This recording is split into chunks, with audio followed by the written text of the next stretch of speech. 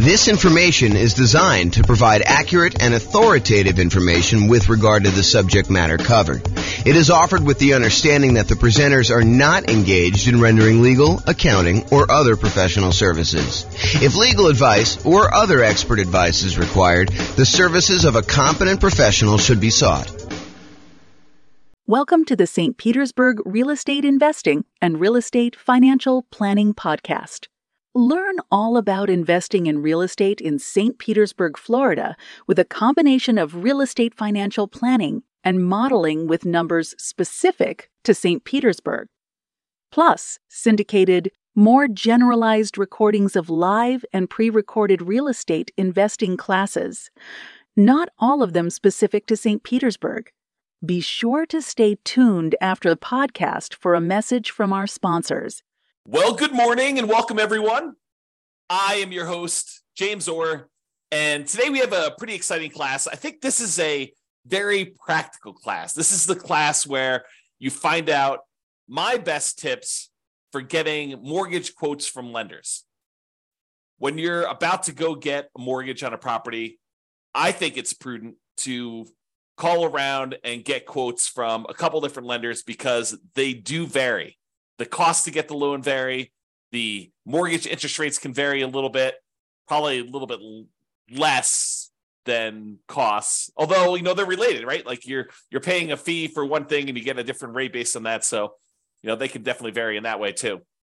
But today we're going to go over some tips for getting mortgage quotes from lenders. I did a whole class before, like a 2-hour version of a class where we talked about evaluating and directly comparing 2 different lenders or 3 different lenders. And I walked you through how you use their kind of like their good faith estimates and their kind of like closing cost estimates and what their fee structures were and try to compare them. And I showed just how difficult that process really is. And that's not exactly this class. This is sort of like the light version of that class where we talk about all the different tips for, getting quotes from lenders, how you do it, some of the things like that. And I think I do cover that in that class. It's been a long time since I even looked at the outline or listened to that class, but it was pretty good. Anyway, let's get started today. Tips for getting mortgage quotes from lenders. So finding a lender. Your experienced, investor-focused real estate agent is probably your best source of a referral for lenders. Someone who is in the business of working with a bunch of investors, they've got clients closing on loans regularly. They probably know, maybe not the best, right? Because they may not have experienced the best, but they probably have some pretty good lenders in their queue of lenders that their clients, their investor clients have used and have had good experiences with. And especially when you have some clients that are, they're like the type that will call 34 different lenders to get all the different quotes. And they'll say, okay, I've narrowed it down to these 3. They're all really similar. I think I like this guy best. That is the type of client that can help a real estate agent sort through a very large list to do that. And then, of course, the agent has the benefit of saying, hey, look, I can't say that this is obviously the best lender, but this is a good lender that my clients have had good experiences with, and not saying that you won't have, the unusual, weird experience with them, but overall, I think they've been really good. Okay. So I think getting a referral from your real estate agent, a experienced investor-focused real estate agent, is probably your best source. I think your next tier for finding a lender is attending a local real estate investor meeting, meeting lenders there or meeting lenders on your own, other real estate investors that asking them, hey, I know you just bought this rental property. Who'd you end up using for a lender? Tell me about the process. Who'd you interview? What'd you find out when you interviewed them? Who had the best rates? Who was going to give you, some extra help or they were a good resource for different things. They all can be good sources of referrals for you to find great lenders. You can also call, multiple banks and or mortgage brokers, cold call them. A lot of them are advertising, but I think you will find that real estate agents and kind of other local investors are going to be your best source there. Now, realize, I want to point this out because I don't think a lot of folks realize this and understand how big of a deal it can possibly be. Not that this comes up that often. I want to do 2 simultaneous things for you. Number one is I want you to realize just how significant of a consequence this can be for you. But then I also don't want to scare you because it doesn't happen that frequently at all. But it's a good reason to understand why you may want to put a lot of weight into this lender and not maybe use one of these random people you've never talked to before to save $50 or $500 or even $5,000. Because it could be pretty rough for you if things don't go your way. And I'll explain this here in a second. So when you go and you buy a property, you as the buyer are under contract with the seller of the property as another party of the contract. What you will notice, though, is that the lender typically does not sign the contract. Why doesn't the lender sign the contract? Because the lender is not a party to your contract. They're not one of the people that has obligations in the contract itself, which is an interesting subtlety when you think about it, because we're relying on the lender to perform, but they have no contractual obligations in the contract itself. Now, if they really poop the bed, could you probably go after them? And, especially if you actually had harm, could you go after the lender and say, you didn't perform to this? And depending on what the reason was for them not performing, could you maybe have some recourse? Sure, maybe you could do that. But I don't think it's as clear-cut as that most of the time. So the reason I'm making this as a point is, if the lender that you choose, and it's your choice, you choose the lender, right? You as the buyer choose the lender. If the lender that you choose does not perform, you, the buyer, are typically the one in default in the contract. You are the one that is in default in the contract. You can't say a reasonable excuse for why you didn't show up to closing with the money is not my lender didn't perform, because you had the choice of which lender to pick. You were supposed to do your due diligence. You were supposed to, check them out, make sure that they were the one that, could get you good rates and could actually perform on the contract that you're in. You can't use the lender as an excuse for you not showing up with money. And if you put up a large earnest money deposit on your contract, you could be at risk of losing the contract. And most of the time, and in a normal market, you're working with a seller and the seller really wants to sell and they really want to sell to you because, they had the property on the market for 180 days before you came along and you made an offer and you guys came to an agreement and you've already gotten through the inspection and you've kind of negotiated all the stuff you needed to negotiate. And they feel like, hey, look, I just really want this thing to close. I don't want to go through all this again and have to start over. That would be another 180 days. And, maybe I'm going to get less for my property. And maybe, someone else coming in is going to want to inspect me harder. And, all this other stuff could come up. I don't want to deal with that. I really want this buyer to close. If you and your lender screw up and the lender you pick doesn't show up with money for whatever reason, there could be lots of reasons for them to do that, but if they don't show up with money, your seller may decide, hey, look, how quickly could you get it done with another lender? And they say, okay, we'll extend for 7 days or 10 days or 14 days, however long it takes you to get your other lender and have them do a rush to get everything they need to do in order to close. However, the seller is not required to do that. Seller is not required to do that. And imagine a different market where the seller had 20 offers, you outbid everyone else, and maybe the day after they accepted your contract, someone else calls them and says, hey, sorry, I just noticed the property. I really, really want it. What was the winning offer? Your agent or the seller tells the new buyer, the 21st buyer that came along, what the winning offer was. And that particular seller's like, oh, had I only known, you would have offered me $5,000 more than this other guy. Well, if this one falls out, then, you could definitely have it for $5,000 more. And the guy's like, that would be great because this is my perfect property.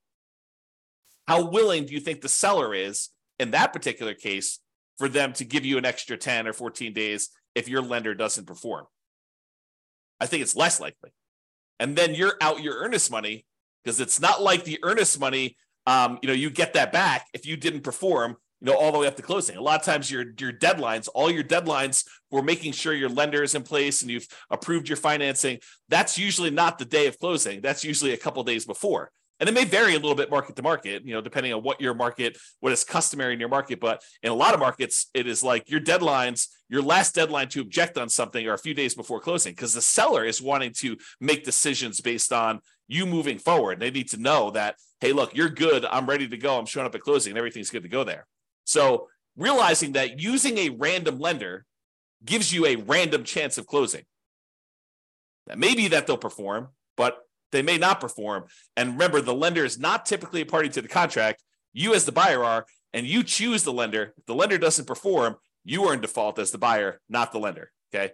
Now we have that entire separate class I mentioned on evaluating mortgages and comparing lenders. So I'm going to put a link up to that here in the show notes, or in the kind of like panel for coaching clients, stuff like that. All right. So let's talk about some tips for calling lenders.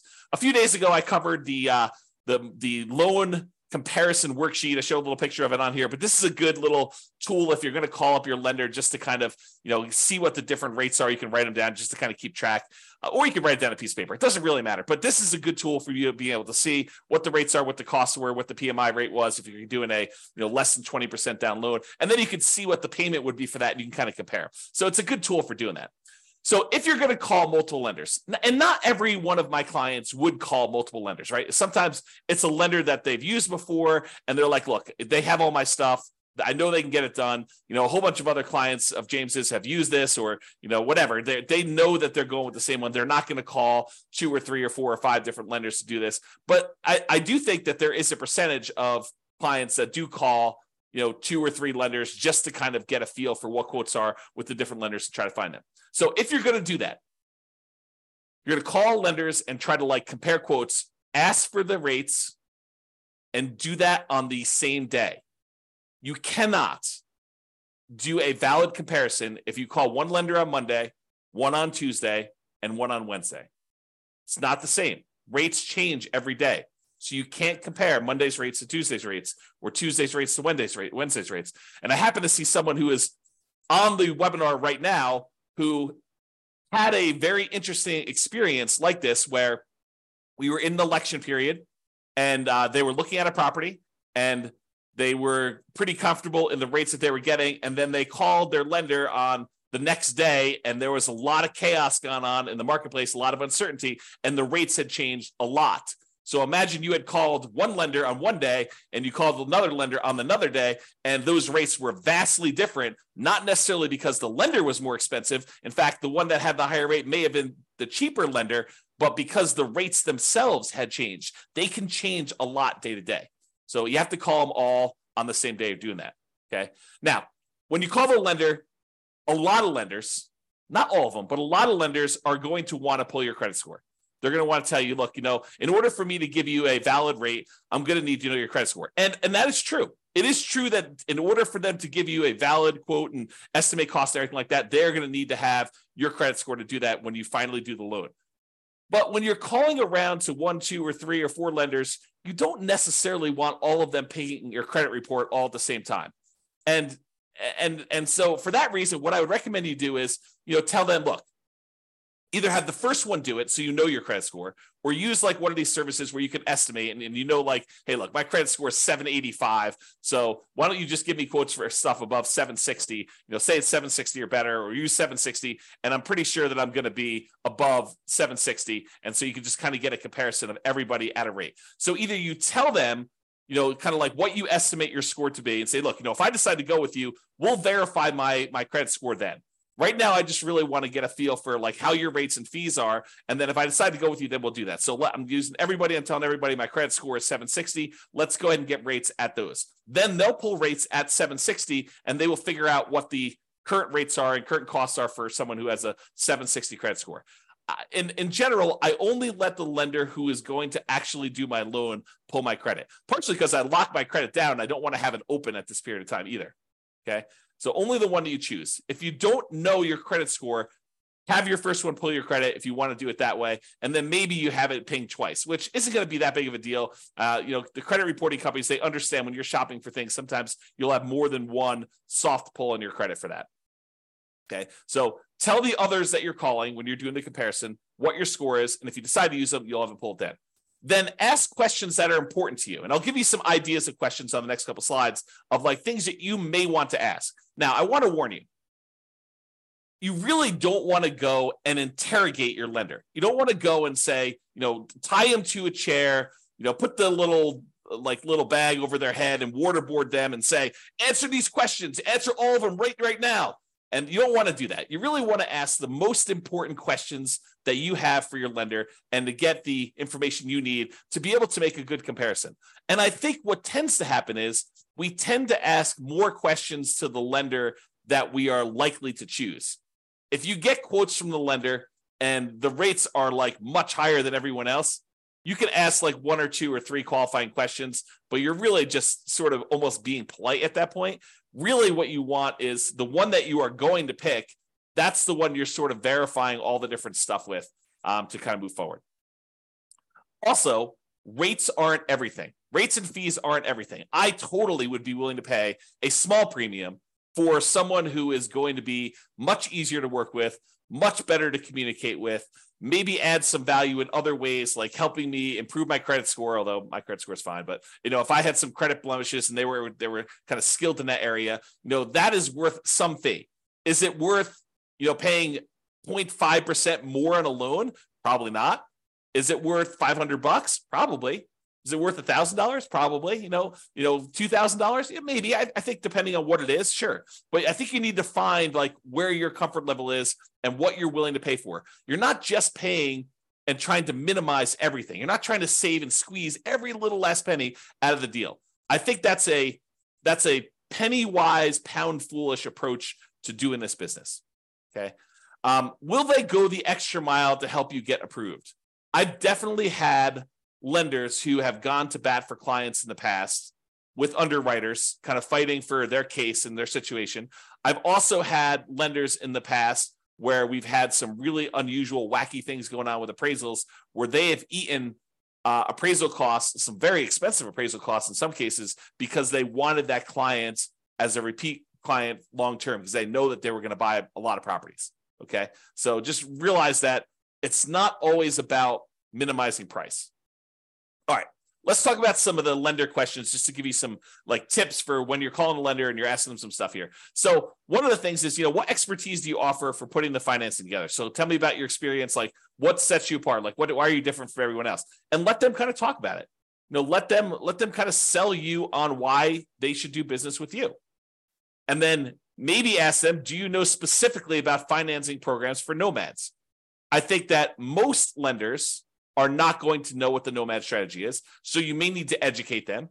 But if they tell you it can't be done, that may not be your lender because it definitely can be done. So you may want to ask them, say, look, here's my plan. This is my strategy. This is what I'm thinking about doing. I'm going to buy a property as an owner occupant. I'm going to move into the property. I want to put, 3.5% down and buy a duplex, triplex, or fourplex if I can. Or if I buy an owner occupant property, maybe I'll put, 5% down or 3% down for the conventional loan. Or if you're, a veteran, you do 0% down, or you're going to buy a rural property, you do 0% down. Tell them what your plan is for doing the first property, and then say, look, I'm going to live there for a year. Is the requirement for people to do an owner-occupant property for them to live in there a year? If they don't know the answer to that, that could potentially be, a small, not a red flag, but like a dark yellow flag. I don't know how to describe that. A little mini warning, right? Like hey, they don't know what the owner-occupant requirement is for loans, so they may need to look that up. And if someone's never done it before, but they still have great rates, maybe you're willing to train them, work with them. Who knows? But you sort of ask them, so look, I'm going to do this. How long do I need to live in the property? You get to live in the property for a year. Okay, great. So after a year, can I take that property, convert it to a rental, buy the next property as an owner-occupant, put 5% down conventional on that one, use the rent that I'm getting on the property that I'm moving out to help me qualify for the loan, and buy the next property and repeat this process. And have them explain to you how the loans work and whether or not you can do that strategy. Get all of your questions about whether they can do the nomad strategy and how it works and how they think about it from them. They are the ones that are going to be your partner. I'm using partner in quotes because they're going to be providing you 95% of the value of the property. They're going to loan you that money, usually for 30 years at a fixed rate interest rate. And usually the interest rate's pretty low in comparison to just things in general. So, they're going to be partnering with you to loan you, in some cases, millions of dollars. You're going to go do $500,000 properties. They're probably loaning you $5 million. So pretty serious. So just ask them about, financing programs for nomads, ask them to get some clarity on like how that works, what the kind of hangups would be, maybe even if you know that you're going to use them, don't do this with the people that you're not going to use. But if you're going to use them, they say, hey, let's walk through my situation and let's see what it would look like a year from now when I go and convert this property to a rental. Let's see if I'll be able to qualify. What's my debt to income ratio look like if I hypothetically bought this property and then a year from now I'm getting this amount of rent? Will I be able to qualify for the next one? What do I need to do? How do I need to change things? That's what I'm talking about adding more value than just price, right? Am I willing to pay $500 for someone who's going to help me plan out my whole strategy and make sure that I can do it and be on my side and help me optimize and say, look, we're going to need to improve your credit score over the next year. You can do this one fine, but we really want to improve that. Here are the things we need to do. And this is what we need to do for the next loan. And, if you can't get this much in rent for this property, we're going to run into some problems. So they'll help you with stuff like that.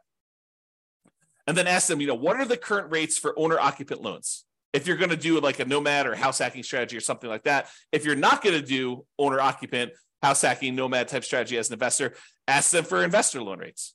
What is the rate for 20% down? What's the par rate? No points. And what is it for, someone with a 720 credit score, 725 credit score, 760 credit score? Okay. What's the difference between 20% down and 25% down today? Get ideas from that. Okay. What are the current rates? And then how many loans can I get as an investor in my own name? And then if you are married and you're thinking about doing more than 10 or whatever the current loan limit is, ask them about loan planning for me and my spouse doing different ones. What if I do one and my spouse does one, then I do one and my spouse does one? And, do we have to have separate tax returns? And, it's not unreasonable if they don't know the answer to say, can you check with the underwriter that you guys use and get back to me? I don't think that's unreasonable at all. You're not doing that for a lender you're not going to use. You're not going to do this as your first pass, but when you start digging deep and you're talking to a lender, asking those questions, I think, become important. Okay. What type of documentation will I need to process the loan? Especially important if you're a self-employed person, because I think that varies a little bit more, but you want to find out from them what type of documentation will you need. Did you have any unusual situation happen to you? Did you just change jobs? Did you just get a promotion? Did you switch companies? Did you have a long period of unemployment? Stuff that could be a factor for you, ask about those things. Okay. I think yesterday or the day before we talked about the common things that lenders will ask for when you go to get a loan, but use that list and verify. What type of down payment will I need to buy a property? If you don't know the answer to these things, if you haven't watched all the financing classes, ask them questions about can I do a nothing down loan program? Do you have down payment assistance programs I could use for buying my first property or second property?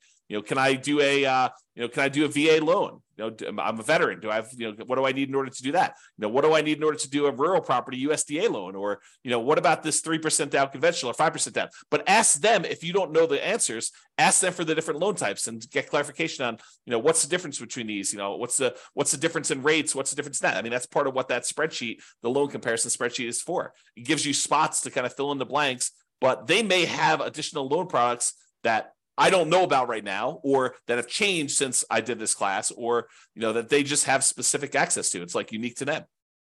Okay. So what about fees and team? So about fees, how do I pay you for your service? And in most cases, they're going to tell you, look, you pay this sort of fee when I get the loan or whatever it is, or in some cases, they may charge you an upfront fee or whatever they're doing, but understanding how you pay them for their service and what the fees are, I think it's important. Is there a fee on loans that are closed? I think that's a common way that they get paid. And what is the fee? Is there a fee? It's not written down here, but is there a fee if I don't close? What if I get to the point, we go through, we get an appraisal done, and maybe this particular lender does not have you provide a credit card to pay for the appraisal up front. Maybe they actually pay for the appraisal and they just charge it as a line item on closing. Some lenders do it that way.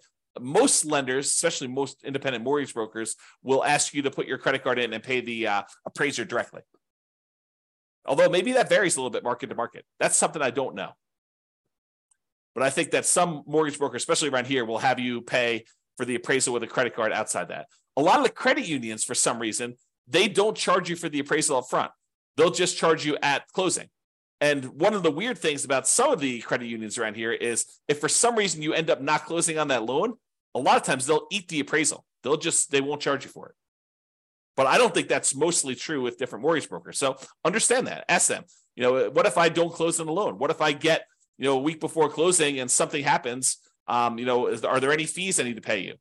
Understanding that if that's really important to you. It rarely comes up, but it could come up. Is there an upfront fee? Ask them that. Is there a minimum fee percentage and or dollar amount? If so, what is it? Some of them will tell you, look, if you're doing these really small loans, it's going to be more expensive than doing like a $500,000 loan because I'm getting paid a percentage of the loan amount. So if you're coming in there and you're buying a $500,000 property and you're putting, 80% down, you only want to get a $100,000 loan, that may be more expensive. What happens if I end up not doing a loan with you? Talked about that. Team, do you have any assistants or staff that work with you that I will be interacting with? You would be surprised. Maybe you wouldn't be surprised, but I think you would be surprised how many kind of setups are such that the loan broker that you talk to, their sole role is salesman. They are out there shaking hands, kissing babies, meeting people, attending meetings. They're the ones that are going out there and generating the business. But once you decide to do the loan with their team, you never hear from them again because they're not the ones doing the loan. They're out there still going to meetings, meeting people, drumming up business, and they have a team of assistants that handle the loans. In some ways, it's sort of like, it's not exactly, but it's very similar to how I worked as a real estate broker. There was a team, it was me and my wife, Tammy, and for the most part, if you wanted to go see a house, most of the time you would see me. I was out there teaching classes. I was there having lunches with investors. I was doing all that different stuff. But then when you actually wanted to write a contract, we'd be out looking at property. You're like, okay, I want to write a contract on this. I would literally get on the phone while we were there and say, Tam, we need to write up this contract. This is the terms. This is what they want to do. And Tammy would take it from there. And she pretty much handled contract to close, that entire stuff. Now, I would get on the phone, answer questions. I would, do some negotiations and stuff like that. But for the most part, Tammy was shepherding your deal in from when you wrote the offer all the way through to closing, and honestly, even after closing. But if you have questions about stuff, usually I was the point of contact to do that. But I don't think that's an unusual setup. Having someone who's really good at, they call this the rainmaker role, right? Like the guy who's out there, gal who's out there generating the business. And then there's the people that they have the detail-oriented, attention to detail, filling out the contracts, following the paperwork, the kind of sitting in the office. And honestly, it's probably a better setup. At least I'll tell you, my experience is it's a better setup. Because if you are constantly distracted, you're like, hey, look, I'm filling out paperwork and doing your contract. And then, oh man, it's 11 o'clock. I need to go show another property to so-and-so. You get like out of your groove and then you got to come back to it later. And you're like, where was I? Oh yeah. Oh, I was doing this. And then things can happen. Right? Like you get distracted, you like go to a meeting. I'm sure this is true of like other people in other jobs where you're doing like your core competency type work. And then you have a meeting in the afternoon and then your whole day is blown because you like can't really go deep into the work you need to do because you have a meeting in an hour and then the meeting lasts, an hour and a half. And then at the end of that, you're like, oh man, I had all this meeting stuff. I don't really have enough time to go deep into the work. And so you're distracted and you're hard to do the stuff that you really need to do. But because you can't switch back and forth easily, I guess is the way to describe it. So you want to know, who am I going to be dealing with? And so in some ways, you want to know if you're going to deal well with them, not necessarily the sales guy. The sales guy could be awesome. It could be like super friendly, friendly with everybody, the kind of like backslapper, really happy, all friendly, be around. And then the person you're working with could be like total meanie who just is like, like not very friendly at all and not very good at answering questions. But I don't know. Not saying that Tammy's that, but that's I've seen stuff like that before. All right. What would I be dealing with you on directly? And what would I be dealing with them on? Just kind of getting some clarity on that. All right. References. So what percentage of your business is from new clients? What percentage is from repeat business? I will tell you this changes over the course of a career. When you're brand new, everything's new. All of it's new business. Hardly any of it is repeat. But you get to a certain point, especially if you stop doing business generation things, that the majority of it is from repeat business. Or it should be. If it's not, that's a warning sign, right? What percentage is referred from existing clients? This was a major point for me. Like we had a lot of existing clients referring people. And if they're not getting referrals, that's probably a sign that the quality of their business may not be what they think it is, right? Because you should get referrals in this type of business. Now, if that's like, if someone tells you, I don't get very many referrals or something like that, it could mean that they're new, which is definitely a possibility. And in a business like this, sometimes people cluster together. Sometimes their clientele is relatively young, new people, and there's not a lot of them necessarily buying houses, as an example. Or maybe it's really, really old people and they're not buying houses. Or, so it's like, you got to understand a little bit more. You can't just use this as a number and make a decision based on this, but it's something to think about. Here's another question. Do you have a few, that means 3 in my mind, existing clients that you worked with in the last 6 months? That does not mean friends from high school. You want recent people, ideally ones that are sort of arm's length transactions, although in this business, it's a lot of people that you know, so it's hard to get truly objective sort of separation that I can call as references. You probably want to get investors, nomad references when possible. Someone who is doing something similar to you. It'd be helpful to understand that. Which goes back to like how we told you about how to find them to begin with. If you find an investor who recommends them, well, then you already have talked to them. You got to get that reference already. And I've realized that this is what you tell the guy you're interviewing, or the girl you're interviewing. Hey, I realize people don't always agree. If I happen to stumble upon your most troublesome client, what would be their biggest complaint about your service? And then here's a warning. If they say they've never had a problem, they've probably not had enough clients, because problems naturally come up in business. I know that I've definitely had clients that were like, oh, that was a little rocky. And it's natural. I mean, things come up that were unexpected. And I don't always cater to what everyone thinks things should be like, right? Some people tell me, look, you should do this. I'm like, that's just not my business. That's not how I do it. I'd have to think of an example, but that's just not how I would normally work things. Have you worked with any real estate investors, nomads that have invested like I'm doing? And can I tell them about your service?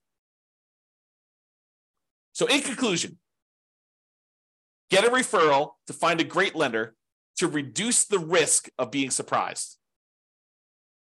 That's really what we're talking about. We want to reduce the chance. It's not saying that you will never be surprised, even with a known entity, right? I have a saying, and I'm not sure if it's 100% true, but I think every service provider goes lame at some point. At some point in time, something happens where the wheels fall off because they're distracted, they're trying to grow, they're trying to expand in a different way, they've got staff turnover, they've got personal problems, but there's all sorts of reasons why at some point in time, every person, every service provider, every person this is probably true of every employee, right? Like at some point, something goes wrong and something happens. It is the extreme rare case where someone will have a perfect record and nothing will ever have gone wrong. So what we're trying to do is reduce the risk, not eliminate it. Interview your lender, get quotes all on the same day with the same credit score. And then have a conversation, not an interrogation. Don't waterboard them based on the interview questions and some of the ideas we've given you based on that. Okay? That's all I got. Any final questions? I don't see any. Thank you all for coming. I do appreciate it. Good to see everyone live. Most of the time, we just get people listening to the recording, so it's great to see people live. Thanks, everybody, much, and I will talk to you all soon. Have a great weekend. Bye-bye for now. With home prices up, mortgage interest rates up, and rents up, but not quite enough to counteract the higher prices and interest rates, cash flow on rental properties in St. Petersburg is harder than ever. Book a call with the Real Estate Financial Planner to apply our proprietary 88 strategies to improve cash flow on your rentals. See the show notes for a link to schedule your call and improve your cash flow today. If you're a real estate agent, lender, or professional in St. Petersburg that wants to help our real estate investor listeners, consider reaching out to learn about collaboration opportunities with this podcast. We'd love to add more value to our listeners by having you assist our investors buy, sell, and finance their real estate investments. See the show notes to schedule a call to discuss collaboration opportunities.